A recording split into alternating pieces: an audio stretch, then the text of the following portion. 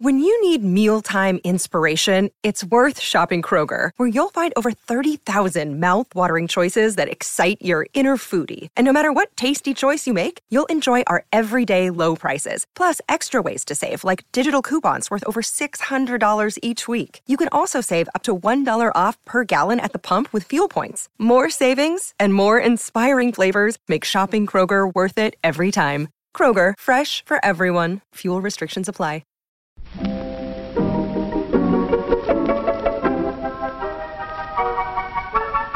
Maybe it's just that you don't know how to use social courtesy. Oh, that's old-fashioned. Watch how Lizzie Post and Dan Post-Senning act as host and hostess. They know that courtesy means showing respect, thinking of the other person, real friendliness. Hello! And welcome to Awesome Etiquette, where we explore modern etiquette through the lens of consideration, respect, and honesty. On today's show, we take on your etiquette questions on honey funds, multiple thank you notes, again, following up on past due invoices, BYO slippers, save the date details, and a postscript on the history of etiquette. All that plus your feedback and an etiquette salute. Coming up. Awesome Etiquette comes to you from the studios of Vermont Public Radio and is so proud to be produced in Burlington, Vermont by the Emily Post Institute. I'm Lizzie Post. And I'm Dan Post-Senning. And I have a new living situation, and there's tons of etiquette afoot. Etiquette is not afoot. Oh, my goodness. I had a friend of mine come to live with me, and she and her dog have come to live. And a pet. So I have a new dog in the house, Mr. Moe, and I can't help but say his name with like this baby voice, and I need to cut it out because I'm sure I sound like an idiot. But is it Moe? No, it's Maury, Morey. But he's a little Moe. Anyway, okay, stopping that voice now.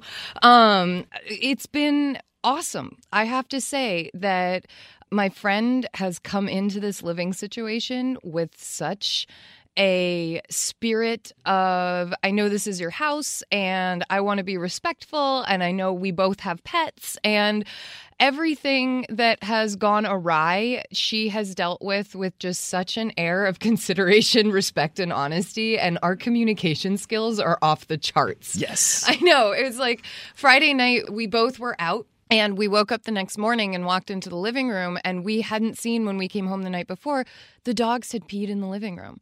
And I'm talking, this was not good. This was like white couch, both of them, because it was different colors. So you knew that it was different dogs, you know? And so it was like no one could blame the other's dog. But both of us have taken this attitude of, oh my gosh, we just have to get that cleaned up. I will tell you that should you ever need to remove blood stains from anything, cold water is the trick. 4 hours, the stains were completely gone. Completely gone. I mean, disappeared. So, persistent soaking? Persistent soaking, cold water soak, and that was it. Just so you know, both dogs are okay. The discoloration was a once-off effect. Both dogs have been okay since then, but Pardon the diversion. A little gentle agitation during the soak? No, just soak. Mostly, I did a little bit of a salt. You take some coarse salt and make kind of a paste with some water, and I scrubbed that on it, but that didn't really do anything in the moment. I also tried hydrogen peroxide was the other. It didn't bubble up the way it was supposed to, so I thought maybe the cold water had nixed the effect of it, but all I know is I left that thing in a tub. It's a white couch, and I left the slipcover for it in a tub for over 4 hours, and the stains were completely gone. Ice water? No, just cold. Cold. And I mean, we're in Vermont in the winter, so the pipes are really cold. But it was unbelievable. And the attitude was, how can I help? It was, oh my gosh, if the stains don't come out, let me know so I can help either for cost of repair or replace. It was, what can we do in the future to keep this from happening again? Those were the conversations that Kayla and I were having. And it was such a relief to not be in a situation where someone was trying to defend their pet. My pet would never do that. Or to be in the situation where it was like, well, this must be your dog that's doing it. It was none of that. It was clearly we have a problem. How can we fix it? And everything from items that get moved into the house to suggestions about how the house is organized have all been with so much thought and care. But ease, too. It hasn't been like overly heavy. I've been just incredibly impressed and excited about my new living situation. Well, you did kind of write the book on roommates. It makes you worry. I'm like, so I wrote this book. Please don't hold it against me because I'm not perfect either. Like, I'm human with emotions and I don't always get it right. I should share. Lizzie Post's first solo project as an author was a book about newly independent etiquette. It was a book that was... How do you work this life thing is what it was called. And how old were you when you wrote it? I was like 24. Yeah, I was like 24. I mean, it's a different perspective. And at 34, I'm now still living with roommates, sharing my living space. But it's been cool seeing everything work out. It's like, I feel like our readers, when they write back and say, oh my gosh, I tried it and it worked. I'm like, hey, I'm doing this and it's working. Like... I have this picture in my mind of you two waking up in the morning and coming into the room and these two dogs with very guilty expressions sort of sitting there looking up at you. I will also say last night was really fun because we cooked a Blue Apron together, which you know I love. And it was great. She said, okay, deal. Anytime that you want to share a Blue Apron with me, I'll do all the dishes. And I snatched up that deal so fast. I said, yes, oh my gosh, yes. You cook all clean? Yeah, exactly. And I was like, that's amazing. But we'll both wind up cleaning. But it's just good. It's nice to have your home life when you're sharing it with someone new be something that you feel really good about. My parents have lived with You Cook, I Clean for 40 plus years now. So who does which? Usually my mom would do the cook, Dad would do the clean. Okay, gotcha. But Dad makes a good soup, so... On soup nights it switches. Yeah. Very. Well, we need to make a little switch ourselves because I am really excited to hear how good things are working out, but we have a show to do. We do have a show to do, so let's tackle some questions. Let's do it. On every episode of Awesome Etiquette, we take your questions on how to behave. If you have a question for us, you can email it to awesomeetiquette@emilypost.com or leave us a voicemail at 802-858-KIND. That's 802-858-5463. Or hit us up on Twitter or Facebook. Just use the hashtag #AwesomeEtiquette so that we know you want it on the show. I am totally asking you this first question because you did. Okay, easy on the caffeine, Lizzie. You did this. You and Pooj actually did this for your wedding, and I thought you would have some good advice and personal experience to share. So the first question is Honey Fund? ? Dear Dan and Lizzie, thank you so much for your podcast. A friend introduced it to me last summer, and I have since listened to every episode. This podcast has helped me in my personal life, especially considering relationships in light of consideration, honesty, and respect. A question for you. I have some friends who are getting married this summer. They are recent college graduates and newly started in their careers, so they don't have much money. Some of our other friends have encouraged them to set up a GoFundMe, where people can donate ahead of time to their honeymoon fund so that they can enjoy a nicer honeymoon without paying for it themselves. What do you think of this? I understand that most people do give cash or gift cards as wedding or shower gifts, but a website such as GoFundMe requesting honeymoon cash seems rather gauche.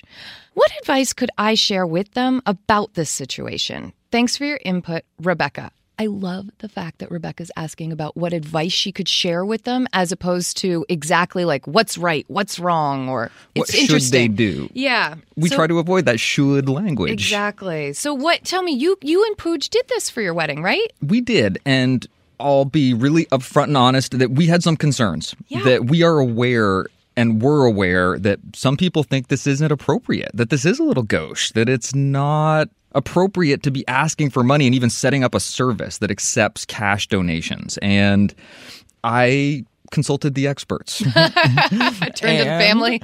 Our Aunt Peggy was our real wedding aficionado who was one of the first people to say this is okay. There are trends that are emerging in wedding etiquette, and this is one of them, and that there's really a lot of similarities between a modern honeymoon registry and an original gift registry. The idea was that you were putting together some guidance for people that were looking to get you something, and that once upon a time that was a list of items at a department store that was usually in the hometown of the person who was having the wedding, and it made it easier for the people that were going to be attending the wedding to get things that were going to matter to the couple, and also not to repeat gifts. So you didn't get 3 gravy boats, but you would know someone had already got the gravy boat. And once upon a time, even those wedding registries maybe seemed a little gauche to people. But traditions change and evolve, and this is a new version of the wedding registry. as is true when any tradition changes or evolves, it's really worthwhile and it's wise to have an idea about the tradition that preceded the one that you are adopting. We are no longer in that phase where this is early adopters. You're not on the leading edge, the cutting edge, the bleeding edge of this one. So you're really in pretty safe territory here. But I do like to make a little nod to those traditionalists. So I'm going to say it's okay, and we're going to talk about that in a second. But I want to acknowledge that for the people that aren't comfortable giving cash or don't like this particular type of organization of a wedding gift, that what Pooj and I did was we tried to set up a traditional registry as well, a place where people could find physical gifts, tangible gifts that they could either purchase and send or bring to the wedding themselves. And that was our compromise, our middle ground territory for the traditionalists in our lives. Remind me, did you use a specific website or a more generic? Because some are built for honeymoons specifically, and others are like GoFundMe is anything you want. I mean, it's basically Kickstarter type, chip-in type funding that could really be anything. And my inclination would be to select one that's in the wedding category. So this is really what it's for. We used one of the ones that was specific for a honeymoon. Yeah. And what it allowed us to do was put up pictures of the places that we were going to be going and to itemize particular expenses that we anticipated from the honeymoon so that we were able to let people know with some specificity what we were hoping to do with that money. I think it helped people connect to the gift and connect to the giving. It absolutely did. I was waiting for you to get to this point because that was what I saw as so exciting when you were doing this was, oh my gosh, I could see that this was for the train ticket. I could see that this was for a total spa day. I could see that this was for a really beautiful dinner out, in this special place, or the plane ticket or the hotel. I mean, I loved being able to look at that. I loved watching the relief for you and Pooja as people did donate and contribute, as, being able to say, okay, we're going to be able to afford to do XYZ, or, wow, that's so exciting. This portion is covered. It was exciting to see your honeymoon get built by the people who love and support you. In our particular case, and longtime listeners of the show will know this because you've been along for the ride, and Pooj and I decided to visit India, and we were visiting a lot of her family in India, and my parents came with us for a part of that trip, and it was a really special event in our lives and in the lives of both families that were participating in the wedding, and this was a really nice way to invite a lot of the people that were there to participate in that experience and that planning, that anticipation. I'm trying to remember exactly the site that we used, and I can't, but I do remember that we did a lot of research, and it's worth doing a lot of research because different sites will take different percentages of the gifts that people give. Some take a very small fee, in fact, less even than the credit card processing fees that some sites like GoFundMe will take. I think it's worth doing a little research and finding a site that lets you do the personalization and the customization that you like, and also pay attention to those fees. The really good sites will be upfront and explicit and honest, a tenet of good etiquette, with the people who are making donations about what percentage of that donation's actually going to get to the people they're giving to. That's important. Some people will prefer to write a check, to put it in a card, to give it to you in person, and I think that's a really good thing to stay aware of as well, that you shouldn't expect people to use these services, but for some people it makes life much easier. Another thing I liked about these sites is that a lot of them really kept good track of who gave, how much they gave. It made it really easy. In fact, they even had checklists set up so you knew when you'd done your thank yous. Oh, that's so good. The only thing I will add, because I just love letting you Awesome Etiquette gets support from Storyworth. There are some stories about your mom's life that you truly never get tired of hearing. From hilarious to heartfelt, tear-jerking to plot-twisting, Mom's retelling of the events always brings a bit of joy. Just in time for Mother's Day, we here at Awesome Etiquette found the perfect gift that can capture all of your mom's stories for your family forever. It's called Storyworth. Storyworth helps you preserve precious memories and stories from your mom or a mother figure in your life for years to come. Here's how it works. Each week, Storyworth emails your loved one a thought-provoking question that you get to help pick. What was your first job? Who was your first crush? Storyworth makes the writing process a breeze. All your loved one needs to do is to respond to the email prompt with a story. Long or short, it doesn't matter. I did this with my mom, and it was really, really rewarding. You'll be emailed a copy of your loved one's responses as they're submitted over the course of the year. You'll get to enjoy their retelling of the stories. Some you probably already know, or maybe the ones that you're surprised by you haven't heard before. After that year of fun discovery and reminiscing, Storyworth compiles your loved ones' stories and photos into a beautiful keepsake hardcover book that you'll be able to share and revisit for generations to come. You can even keep a copy of the book for yourself. Give all the moms in your life a unique, heartfelt gift that you all will cherish for years. Storyworth. Right now, save $10 on your first purchase when you go to storyworth.com/manners. That's Storyworth, STORYWORTH.com/manners. It's manners with an S, to save $10 on your first purchase. And now, back to our show. Talk about your experience with it, and because I think you and Pooja did such a great job of it. It was so well received. It was done, I think, in the good etiquette way. But what I do want to encourage people to do is to find a site that allows the giver to choose the amount that they give. I actually got turned off of a site like that because the minimum was a $50 donation to the honeymoon, and I didn't have $50 to spend on a gift at that time in my life. And so I felt like I couldn't contribute, and I felt excluded from being able to participate in that gift. Now, I didn't take it heavily. You know, I got them something else. It was very easy to deal with, but I kind of wished that they had allowed me to be able to choose the amount that I was giving rather than pre-done by $50 increments. So one thing to look for that's a benefit to the guest. I am so glad that you were able to share that with us because I think you guys had a really great experience with it. So, Rebecca, I hope that that gives you some advice to be able to share with your friends and that they're able to have a wonderful honeymoon. Our next question is from @IndieFilm on Twitter. Yes, how did you get the @IndieFilm handle? I mean, that's pretty clutch. No numbers, no dashes, no nothing. We got an early adopter here. No kidding. IndieFilm. That's I couldn't even get my name. So IndieFilm asks, I have a thank you note question. If 3 people live in the same house but buy separate gifts, should all 3 get a separate thank you note? I received a joint thank you note with my mother for a separate gift, and the other person who lives with us received a separate thank you note. It was odd. Personally, I thought it was a slight. My sister-in-law and I had issues in the past. My mom thought she was trying to save postage and sent a separate one to my grandmother, the other person living with us, out of respect.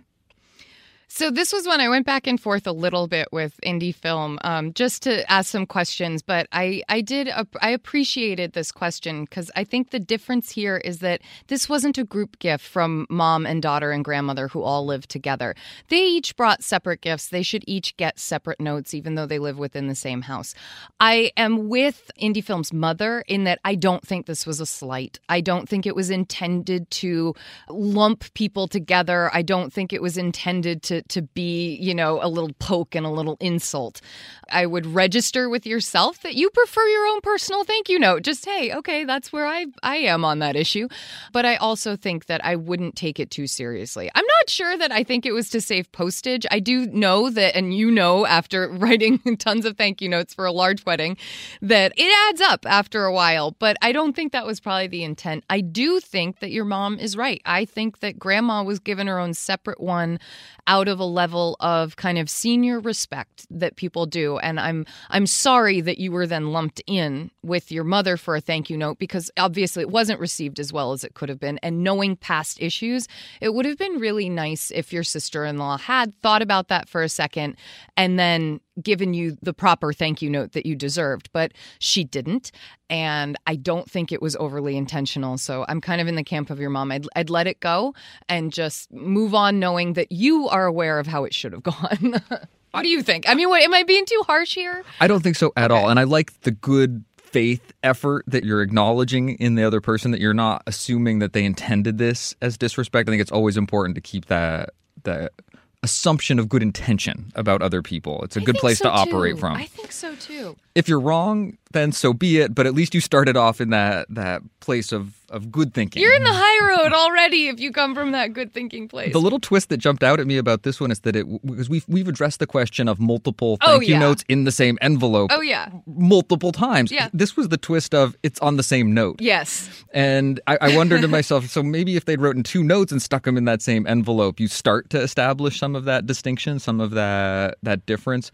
But it definitely indicates to me the importance of the thank you note. It's another reminder of how important it is to people to really feel that appreciation and to feel that it's personal. And we're going to get into that in our feedback section. We have collected all of your wonderful responses to the thank you note question that Uncle Billy and I posed. And we've got some really great responses. So stick around. Our next question is titled Past Due, and I have a feeling that a lot of people experience this and would love some etiquette advice around it. Lizzie and Dan, thank you so much for your enjoyable podcast. I look forward to it every week to listen to when I work from home. I'm an independent contractor and have 3 to 4 contracts at a time. I know there are unique issues that arise working for myself as opposed to being an employee, but there is one issue that keeps coming up. When I submit my invoices to one of my clients, I have to remind them, often multiple times, to pay me after 30 days.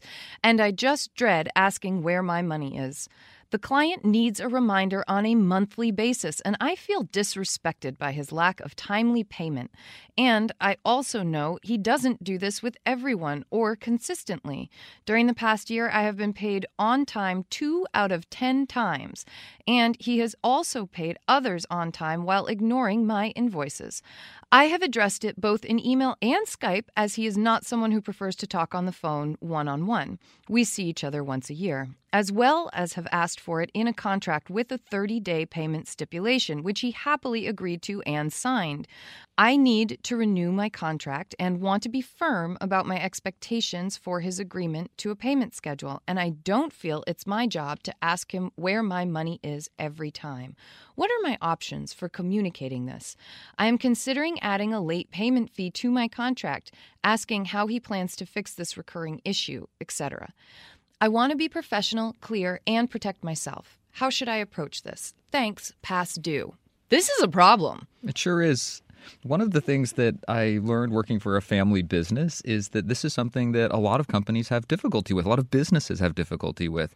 Something about working at the Emily Post Institute really seems to inspire good behavior from the people that we do business with. Our accounts receivables is just tiny.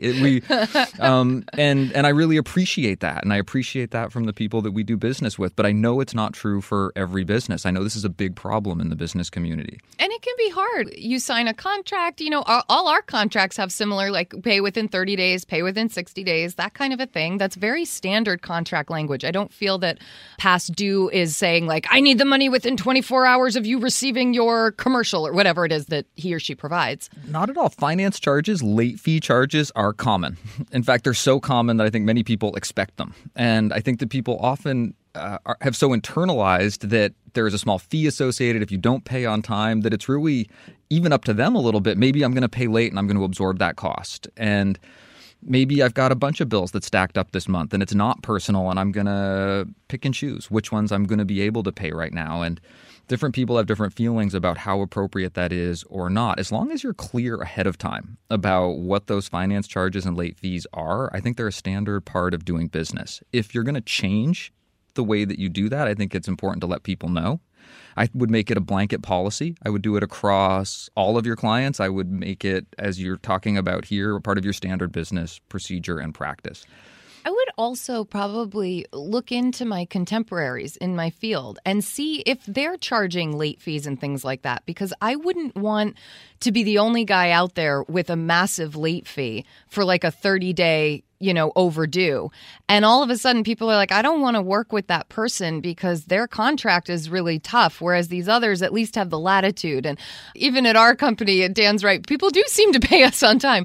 But I will say that sometimes that doesn't happen. And I don't think we had late fees instilled. And I'm just curious as to if that's something that's the norm within your industry. And if you see your contemporaries doing that, I would say go for it. If you don't, I might hesitate on putting it after 60 days. I might have it be like a 6-month thing or a 4-month thing or something that just expands it out so that it's really for the really egregious, hey, come on, we're really like 5 months past when you're supposed to have paid me. Now, here's a 10% upcharge or something. I don't know. I like that idea of looking around your industry. I think that's really smart. It's definitely something that will help motivate a reply if you do decide to adopt it. Right. I want to address the etiquette portion of this just a little bit. And I want to leave you with a reminder that it's business, it's not personal. And it can feel really personal. Business is so important that it's easy for our emotions to get involved. There was a saying that I became familiar with back when I worked for a contemporary dance company. Yes, I worked for a contemporary dance company in my 20s. We'll talk about that on another show. But we used to say, it's not show friends, it's show business. And the idea is that it's business and that you want to treat it as business. It's why when we're talking about etiquette on this show, we talk about business standards where you defer to a slightly more formal standard. And that's an acknowledgement of that money's on the line, people's livelihoods are involved, and you want to tread a little more carefully. You want to hold yourself to a standard that's a uniform standard that's maybe a little higher standard than you might hold yourself to in your social sphere or with the people that you're most intimate with and who will give you a little latitude for the discretions or the little faux pas that might be a part of who you are in those circumstances and situations. I have also found, and Dan, you can tell me if you found this as you're the other person running our company with me, that when I come at a frustrating situation, giving the person the benefit of the doubt and with a really positive, simplistic attitude about it, that I find it's very clear and calm in tone, that is very effective. My advice, for instance, to past due would be rather than get annoyed and show your annoyance because this person isn't doing what they're supposed to do and it's affecting you financially. So that's an emotional hard hit that you're taking right there. Pull that emotion out of it and get to the facts. Hi, Jim. I'm checking up on invoice number 1205. I've attached it here so you can double check it. The payment is currently 60 days overdue. Payments can be made by sending a check to blank or via PayPal or via whatever it is that you use.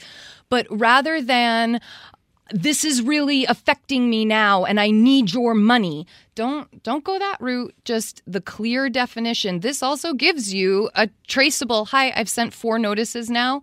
At some point, you do get to say it's time to pay this bill. And this is the way of doing that without adding all the emotional reasons that you need to send this particular notice for.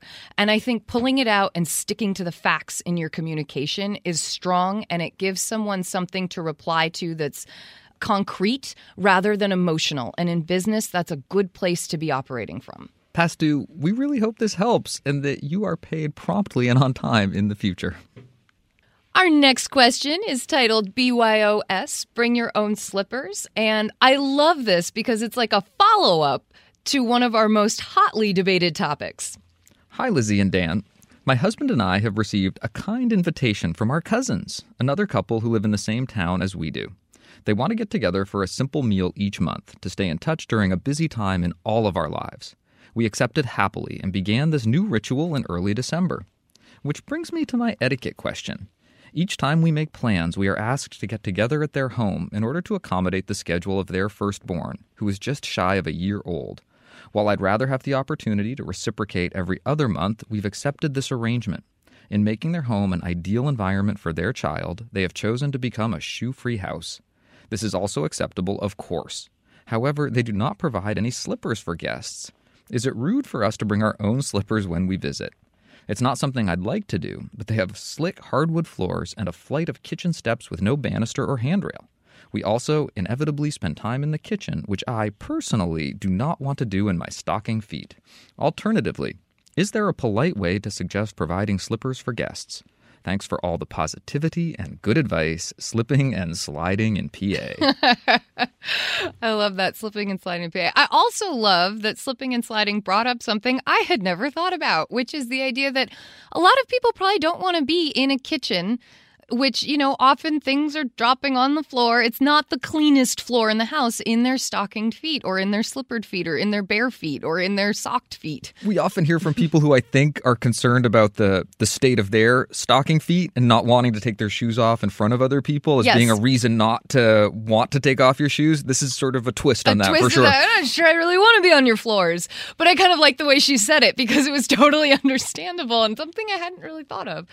That being said, we all the time tell hosts that if they're going to ask people to remove their shoes, please have something to offer your guests. I grew up with a family, the Henrys, and Mrs. Henry, she knitted and she knit all these slippers in different sizes, in different colors, so that if you didn't love pink, you could have dark maroon or gray, and they were patterned, they were awesome, different sizes, everything. And you just knew that when you were at the Henry's house, you took off your shoes and you put on a pair of slippers.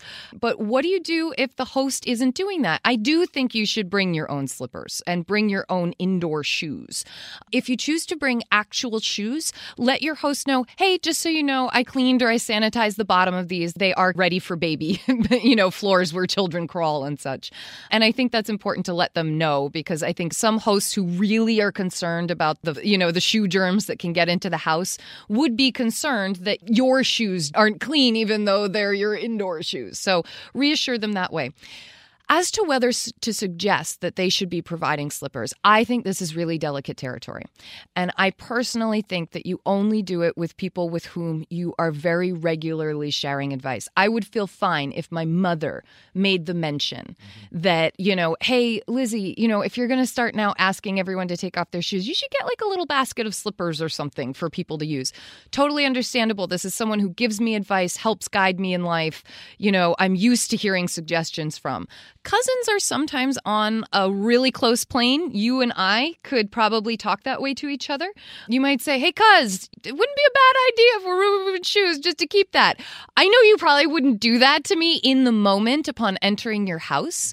I would see you doing it to me, however, in a moment where we're talking about the shoes on, shoes off idea and what makes it successful, what doesn't. Now we're the kind of etiquette geeks that would have that conversation. This family might not. But I think you kind of have to play with, where are we at our friendship? I have a cousin, Carolyn. I would totally be able to offer her this advice if she was setting up a new house. These guys are established. You're like, 3 months into having done this arrangement, maybe? I'm not sure that you're in the best standing, or I don't know your relationship with them enough to know whether you can really provide this advice to them in a gentle and caring way. Not that you wouldn't be able to deliver it that way. Sorry, Dan's laughing at me across the mic. But just that it just might not quite be the right relationship depending on how close you are. I'm smiling because just yay cousins. And I'm thinking about all the different cousin relationships in life, and the cousins that live in the big city far away that you don't see as often, the cousins that live in your hometown that you maybe have this kind of relationship with. I also am so appreciating the effort to grow this cousin relationship. Right? And maintain it and honor it and really find a way to continue to sustain it, give it a vehicle to grow. I don't have a lot to add. I think that's some good advice. I think those are some good tips, some good ways to think about it. The thought that I have, if I was in that discussion where I was already having the talk about ways to handle this, I might mention that I like to keep slippers from hotels when I'm traveling. Nice. I gather them up from the planes when you get them for free, or the nice hotels that lay them out, and sort of build a little supply that way, because I'm not a big knitter myself. Really? The other idea that occurred to me is that Pooja's parents, who visit us on a regular basis, have taken to keeping a couple pairs of slippers at the house. And if you know someone well enough, if you're a repeat visitor and it's easy, it's not going to create a mess for them. They've got a little coat closet where all the slippers are stacked up as is. You might have a little slipper that stays. Dan Posenning, that's a fresh idea that we have never suggested to anybody. But when you regularly entertain with people and you have a shoes off policy, maybe say, hey, if there's a little pair of ballet flats or a little pair of dress shoes that you want to leave here, by all means, go for it. That way you have a pair of your own shoes waiting for you. I would totally give you a pair of my old tennis shoes so I could wear them around your house. Why not? We'll make a little cubby. They'll live there. I love it. Slipping and sliding, I want you to do one final thing for me. Please wish your cousins the best with that little not quite yet a 1-year-old. And I really appreciate your making the effort to get over to their place because it can be tough to take that little baby out. Okay, Dan, I will come all the way up to the side of the mountain to visit you.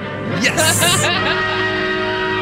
And whatever you do, wherever you go, you want to put your best foot forward. Our next question is titled, Save the Date, Sweethearts. Hello, Lizzie and Dan. My fiance and I have a question about Save the Dates and knew the Awesome Etiquette podcast could help. We will be getting married on Long Island next spring. Our wedding ceremony will be held at our church in a small town, with the reception being held in a different town about 20 minutes away. Many of our guests will likely be staying at a hotel in yet another town 10 minutes away from that. What location should be put on our Save the Dates? Town ceremony, town reception, or town hotel? Or perhaps just Long Island, although we worry that that would be too broad. It's important to us to provide the appropriate location as many of our guests will be traveling from out of town, and we want to help them plan their travels. Thank you for all that you do, the Save the Date Sweethearts. Oh, Save the Date Sweethearts. I really like the way you're thinking about this. You're not just reminding yourself to send a Save the Date because that's what you do. You're thinking about the intent of a Save the Date message. It's both to help people plan their schedule, to know when this thing is going to happen, but also if they're actually going to plan travel, take advantage of knowing early to make reservations or book flights and get oftentimes cheaper flights and better reservations because they are acting early. You want to facilitate that. And that's one of the things that a Save the Date can do. And staying aware of that is a good way to send a good Save the Date. And you know what's really funny is that I love the Save the Date because it's considerate for all those reasons. And it's not actually become totally ubiquitous. Mm-hmm. Like oftentimes you do a Save the Date if it's a destination wedding, if it's a year that, you know, for instance, 2016, nobody in my life got married, pretty much. I mean, like a couple. There were a couple, but that was it. And then 2017 is shaping up to be like no weddings.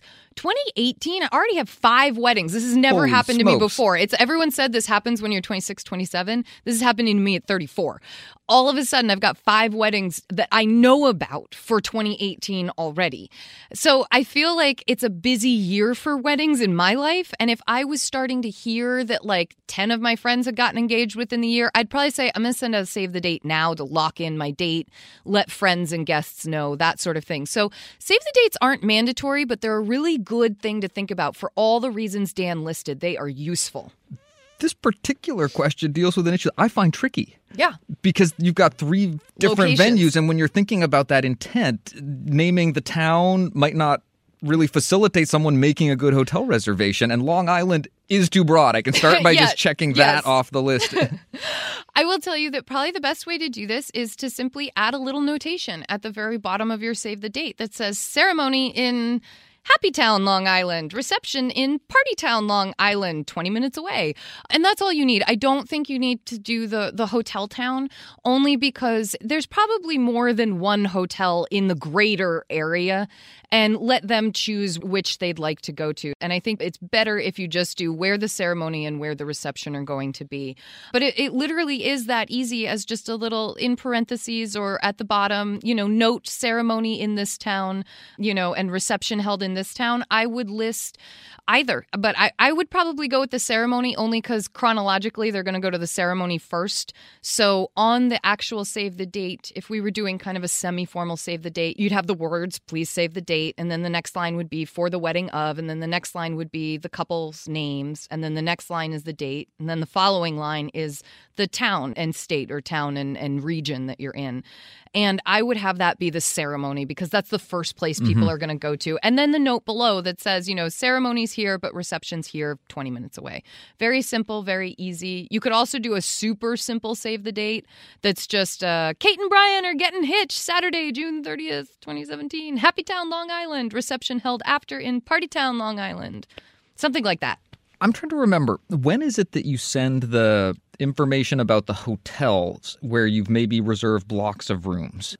Officially, Dan, you'd want to make sure that a month before the wedding, you've given people info about hotels and such. But I would go even farther. I would do a couple months before. I would even do very soon after the Save the Date if you're very sure about everything, because it does give people a chance to jump on travel deals. Or if they know the various hotel options and they're looking at flights, they just have more time to be watching the numbers, playing the game of when can I get the cheapest flight. So I always think the sooner the better. If I sent it really early and I had like an 18-month window of an engagement that was going on, planning the wedding, I might also follow up with like a reminder card later of, hey, don't forget to book your travel for the wedding, or just something, or a notice email, some kind of a reminder with this info. Because at 18 months, it's like you have so much time. People are likely to lose all that good info that you just sent them in the mail and spent money on. No, I don't know. Is that crazy? Am I going too practical and avoiding the etiquette here? I like the idea of a word of mouth campaign. Yeah. Sort of as soon as it becomes convenient, as soon as you've reserved that block of rooms. And this is one of those places where I think the wedding website might really be your friend. Unlike the invitation, which I know from experience, just the details of getting it put together can actually make it a headache? I was going to say a project that might end up getting pushed out. That deadline for that might end up being closer to the wedding than you want to distribute the information about the hotels, the travel arrangements, the specifics that you're talking about in this question. The wedding website's really useful. And also, I'm aware that for exactly the reason that you were talking about, that if information comes too soon, it's no longer front of mind for people, that you oftentimes don't get that official invitation out until closer to the wedding much closer. But for the Save the Date sweethearts, we hope this answers your question, that you absolutely can put a notation stating that the ceremony and the reception are in different towns that are about 20 minutes away. But I do think giving them the heads up is a really considerate and thoughtful way to go about doing your Save the Date cards. In the spirit of good etiquette, we like to conclude our questions by thanking you for submitting your questions. We so appreciate it. You can send your next question, update, comment, or etiquette salute to awesomeetiquette@emilypost.com. You can leave us a message at 802-858-KIND. That's 802-858-5463. Or hit us up on Twitter and Facebook. Just use the hashtag awesomeetiquette so that we know you want it on the show. I see that there are different letters for different purposes, and I think I know the purpose of mine. Every episode, we like to hear your thoughts about the questions that we answer and the topics that we cover. And a few weeks ago, Uncle Billy and I posed the question of, when you receive a gift in person and you thank the person in person, do you then have to follow up with a thank you note as well? And what I loved was that we got some seriously varied responses on this.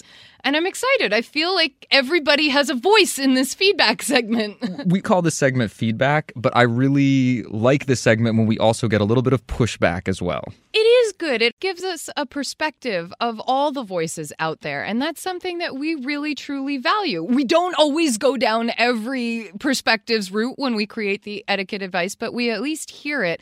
We understand where it's coming from. It helps us shape the advice for the future. So one of the first pieces that we got back was from Simon. And Simon said, "Hi, Dan and Lizzie. I'm catching up on the podcast and wanted to weigh in on your question about thank you notes. I was raised to always send a thank you note. I had never heard that it was unnecessary if you open the gift in person. I think that as the gift giver, I always appreciate someone taking a few minutes to write a quick thank you if I've taken the time, energy, and finances to give them a gift. Thanks so much for everything you do on Awesome Etiquette." Emily offered, "Hello, I have some feedback about the thank you note discussion. My wonderful mother always taught me to write a thank you note for every gift I received, even if I did thank the giver in person. As a child, I learned that it was my way of showing them how much I appreciated it because I took time to write a letter on my own and send it their way. A couple of months ago, I hosted a baby shower for a good friend. She was very appreciative of the day, and her husband thanked me in person as well. But she didn't do anything beyond this verbal thanks. I tried not to feel annoyed or hurt at this, but as I had a baby myself not too long ago, I felt it was a little bit below the line as far as appreciation goes.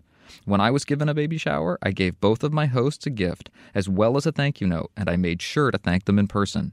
I know that maybe this is just my style of thanking someone, but I do feel that the written thanks shows an extra effort on the part of the receiver. It's always nice after giving a gift to receive a happy little thank you note in the mail. Best, Emily." I like it. So we've got two here where people grew up with the notion of no matter what, you send the note, and they see and feel and understand the value of it. But I like that they're not putting that on other people all the time.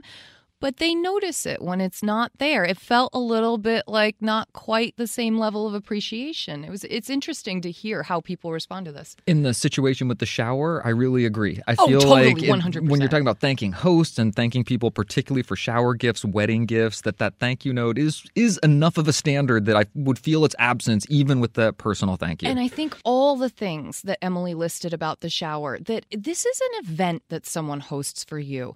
That kind of goes above and beyond the usual, thanks so much for doing this. I really appreciate it. That's a sincere in-person thank you. But this person did so much more than just get you a gift. They organized. They got friends that they don't even know to come to their house to celebrate you. You write the note, you get them a hostess gift. Well, and Simon really reminds me that etiquette is about opportunity, not obligation. That Totally. Even if there isn't a rock-solid Emily Post expectation that you send a thank you note if you've had a chance to thank someone in person, that it really feels special to get that thank you note, to receive it in the mail. And it's an opportunity. It's an opportunity to make somebody feel special. So oftentimes that personal thank you makes someone feel special. To have that followed up by that written note, extra special. I like it, Simon. Anna had kind of a cheeky answer. She said, I send a written thank you note unless the gift is from an annoying in-law or family member. Then I pretend to like it and re-gift it to someone I dislike. Rinse and repeat. Maybe not our most etiquette-y angle, but definitely a perspective. Robin says, always send a handwritten thank you. And Hayden shares, a note can't hurt, and it shows the giver you appreciate their thoughtfulness even after the moment of opening. Of course you'd thank them in person if they are there, unless you were raised in a barn. Taking the time after the moment has passed to write a note adds more sincerity and authenticity to your oral thank you, in my humble opinion. I liked her humble opinion. We got a voicemail from Karen who had a different perspective, and I think a good group of people are going to appreciate hearing this. Hi, this is Karen. I just wanted to say congratulations to Dan and Pooja. And also, my comment is on thank you notes. Every time I hear you guys talk about thank you notes, I feel like a minority, so I wanted to speak up for the non-thank you noters.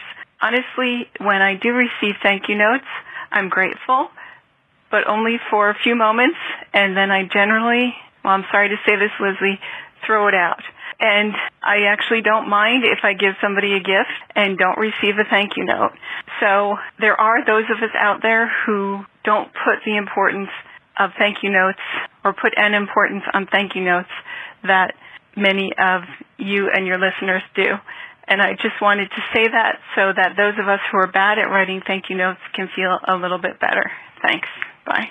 I loved Karen's perspective because I think there are those people out there that just kind of don't care whether they get a thank you note or not, or they get it and then they say, that's so nice, and into the recycling bin it goes. It's not a sentimental thing, but it's appreciated, and I put Karen in that category. She appreciates it. She doesn't find it necessary. I think it offers a strong perspective that you can give gifts and feel good about doing favors and actions and good deeds without needing a lot of return. But I also appreciate the fact that most of our listeners like that gratitude coming back to them, that they appreciate the exchange, that it kind of completes. But I loved that Karen sounds like a nice person. Karen sounds like she understands the world of give and take and consideration, respect, and honesty. And yet she says, but I really don't care about this thank you note thing. And I want to give voice to that. And I'm really, really, really grateful that Karen called in. This is my first time hearing that particular voicemail. And two things struck me. One, a fundamental tenet of good etiquette being honesty. I really appreciate the honesty. And thank you for speaking up and sharing your voice, Karen. I'm also struck by a certain generosity of spirit. That what's important to me is that I've given the gift, and there's not an expectation attached to it. And I feel like that's an honest generosity of spirit, where it's not about judging or assessing of how someone responds. I love that perspective. I loved Allie's perspective, our next listener who wrote in. She shared kind of Bill's and my perspective on the situation, which she said, my mom always said to open a gift in person whenever possible because to do otherwise diminishes the enjoyment the giver has of presenting the gift in person. The recipient then gets the pleasure of thanking the giver in person. Thank you notes are to be sent if the gift can't be opened in person. That's kind of our typical party line. And we'll close out this segment with Elisa, who says, I think it depends on the gift and the person giving it. A substantial or especially thoughtful gift may lend itself naturally to an extra written note of gratitude. A giver with strict or more formal notions of protocol may also expect one. When in doubt, do the note. An extra thank you is never unappreciated or misplaced. I'd say that Elisa gives us the CRH, consideration, respect, honesty version of this answer, which is to really put it through the paces and use that platinum rule. What was the situation? Who's the person I'm dealing with? This is how I will execute it all based on that. I love it, Elisa. So there we have it. A good broad perspective of thank you notes. Definitely a lot of people saying that you should send the thank you note no matter what. A few people saying kind of our party line advice of if you do it in person, you're exempt, but given the situation, you might write the extra. Showers we talked about. When someone throws you an event, that kind of goes above and beyond, so you make your thank you and you show your gratitude above and beyond. And still Karen with our good advice of, hey, not everybody cares about this, guys, and it doesn't mean that we aren't ungrateful, and it doesn't mean that we don't appreciate those thank you notes too. We just aren't sentimental about them. I love it. I love all the angles. Thank you so much for sending in all your feedback. And please keep it coming. You can send your next comment, feedback, pushback, or update to awesomeetiquette@emilypost.com or leave us a message at 802-858-KIND. That's 802-858-5463. Oh, and I want to write the cousins, Jimmy and Alice, and thank them, too. I don't know how you do it, Wally. You make it seem so easy. Hey, it's time for our Postscript segment where we dive deeper into a topic of etiquette. And on today's Postscript, we are going to take a look at some historical etiquette. And they kind of run the gamut. But these are some traditions that we do fairly often. And it's kind of nice to know where they come from. And the first one is touching glasses for toasts. Clink. Or as my sister used to say, this was the cutest thing ever. Whenever everyone would toast and they'd clink their glasses, my sister would say, chat. And I love that because it's like you clink your glasses, now it's time to talk. I like that also. On episode 128, we had a question about informal toasting, and it got us thinking a little bit about toasting, and in particular, where the tradition of touching glasses for toasts began. Clink. There are a couple of explanations for why it is customary to clink glasses together as a way of finalizing a toast. The first is that the gesture is a subtler form of spilling a little of your beverage into your neighbor's glass, a practice that was developed as a sign of faith. If you were trying to poison your dinner companion, you too would be poisoned.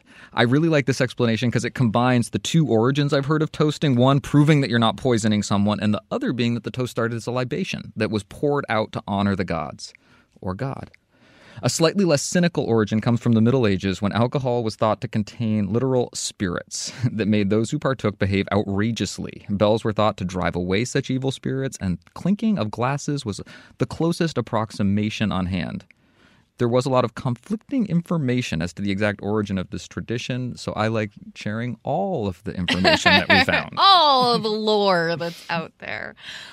Our next piece of historical etiquette is giving an RSVP to an invitation. So why do invitations written in English inevitably include the initials of the French phrase "Répondez s'il vous plaît"? The French phrase for "respond if you please" became a staple of high society's invitations in the 18th and 19th centuries because French was considered a classier alternative to English for social occasions. Although this habit of using French for everything fell by the wayside by 1845, these four letters were standing alone on English invitations to request a response. Our next topic comes from a similar time frame, and it has to do with the origins of pulling out a lady's chair for her. Many small chivalrous acts towards women, such as opening doors and pulling out chairs, stem from the elaborate outfits worn by women of high society years ago. These clothes were so restrictive that anyone wearing the fashionable styles required assistance with these things. That makes total sense. Have you ever seen a bustle? Have you ever seen those the attachments that used to be under women's dresses? Oh my, I mean, famous would be Gone with the Wind and the scene where she's getting dressed. And I couldn't imagine having to sit in those outfits. Never wore a hoop skirt? Never worn a hoop skirt. But boy, if I ever do, I hope you'll help me with my chair. Done. Number 4 is saying bless you after sneezes. This practice dates back to at least 590 CE when Pope Gregory I commanded that anyone who sneezed immediately be blessed out of fear that it was a sign that they had contracted the plague. While there is evidence of blessing a sneezer mentioned in writings as early as 77 AD, we can't determine the exact reason people started to say, bless you. However, after it became really ingrained in our society, many people began to come up with reasons, such as a sign of the plague, evil spirits being shot out of the soul, and the sneezer's heart stopping. That one I hadn't. I'd heard that Gesundheit somehow refers back to sneeze the devil out or the devil out or something like that. And I'd heard of that one, but I hadn't heard the sneezer's heart stopping. That's kind of a fascinating one. To me, this etiquette dates back to the movie Reality Bites. Everything dates back to Reality Bites. Not Reality Bites, Singles. Singles. Oh, the other Reality Bites. Singles. The like grunge the grunge rom-com. Yeah. and all one of the protagonists wants is someone who'll say, at first she has a very high standard for her relationships. Yeah. By the end of the movie, all she wants is someone who will say bless you when she sneezes. Aww. And of course, in the final scene, her love interest says bless you. Well, we want to thank our intern, Michaela, for finding this article from Mental Floss, and we'll be posting the full piece to our social media, so if you want to check out all 15 historical etiquette facts that they found, you can visit us on Facebook and Twitter, where we will share the link. But there's more.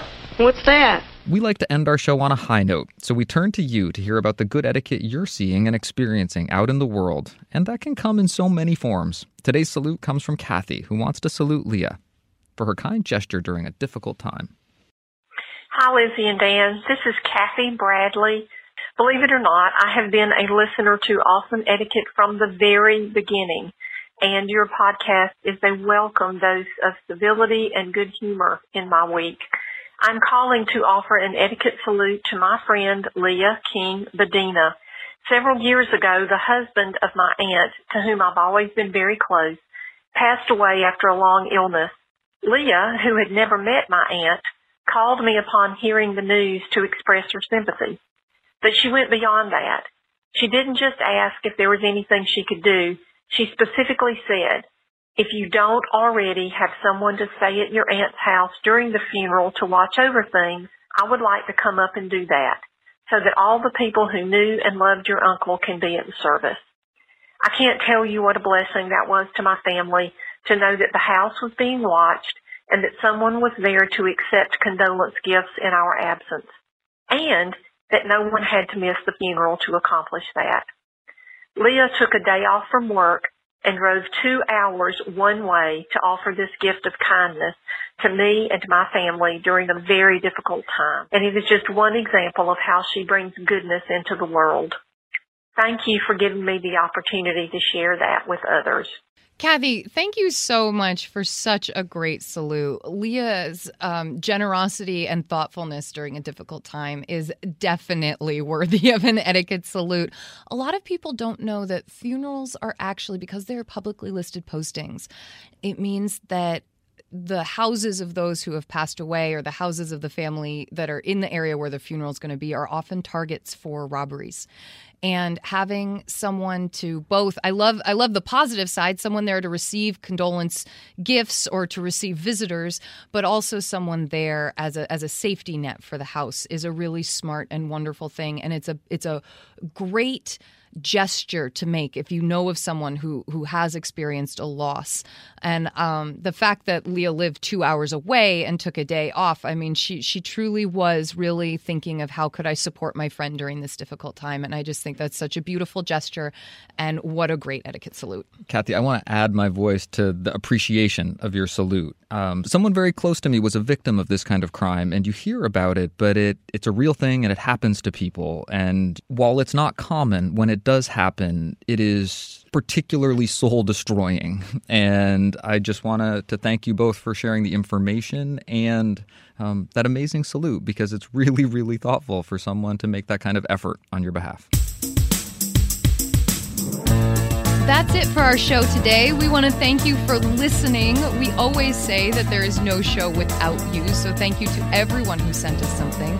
You can send us questions, comments, and salutes to awesomeetiquette@emilypost.com. You can leave us a voicemail at 802-858-KIND. That's 802-858-5463. On Twitter, I'm at Daniel_Post. And I'm at Lizzie A. Post. And on Facebook, we're Awesome Etiquette and the Emily Post Institute. So help us out and please subscribe to iTunes, Stitcher, Google Play, wherever you can find us, and leave us a review. And we want to thank our wonderful editor, Chris Albertine, and our awesome etiquette intern, Michaela Varanoff. You hear that? She says you're not as rude as you used to be. What do you know?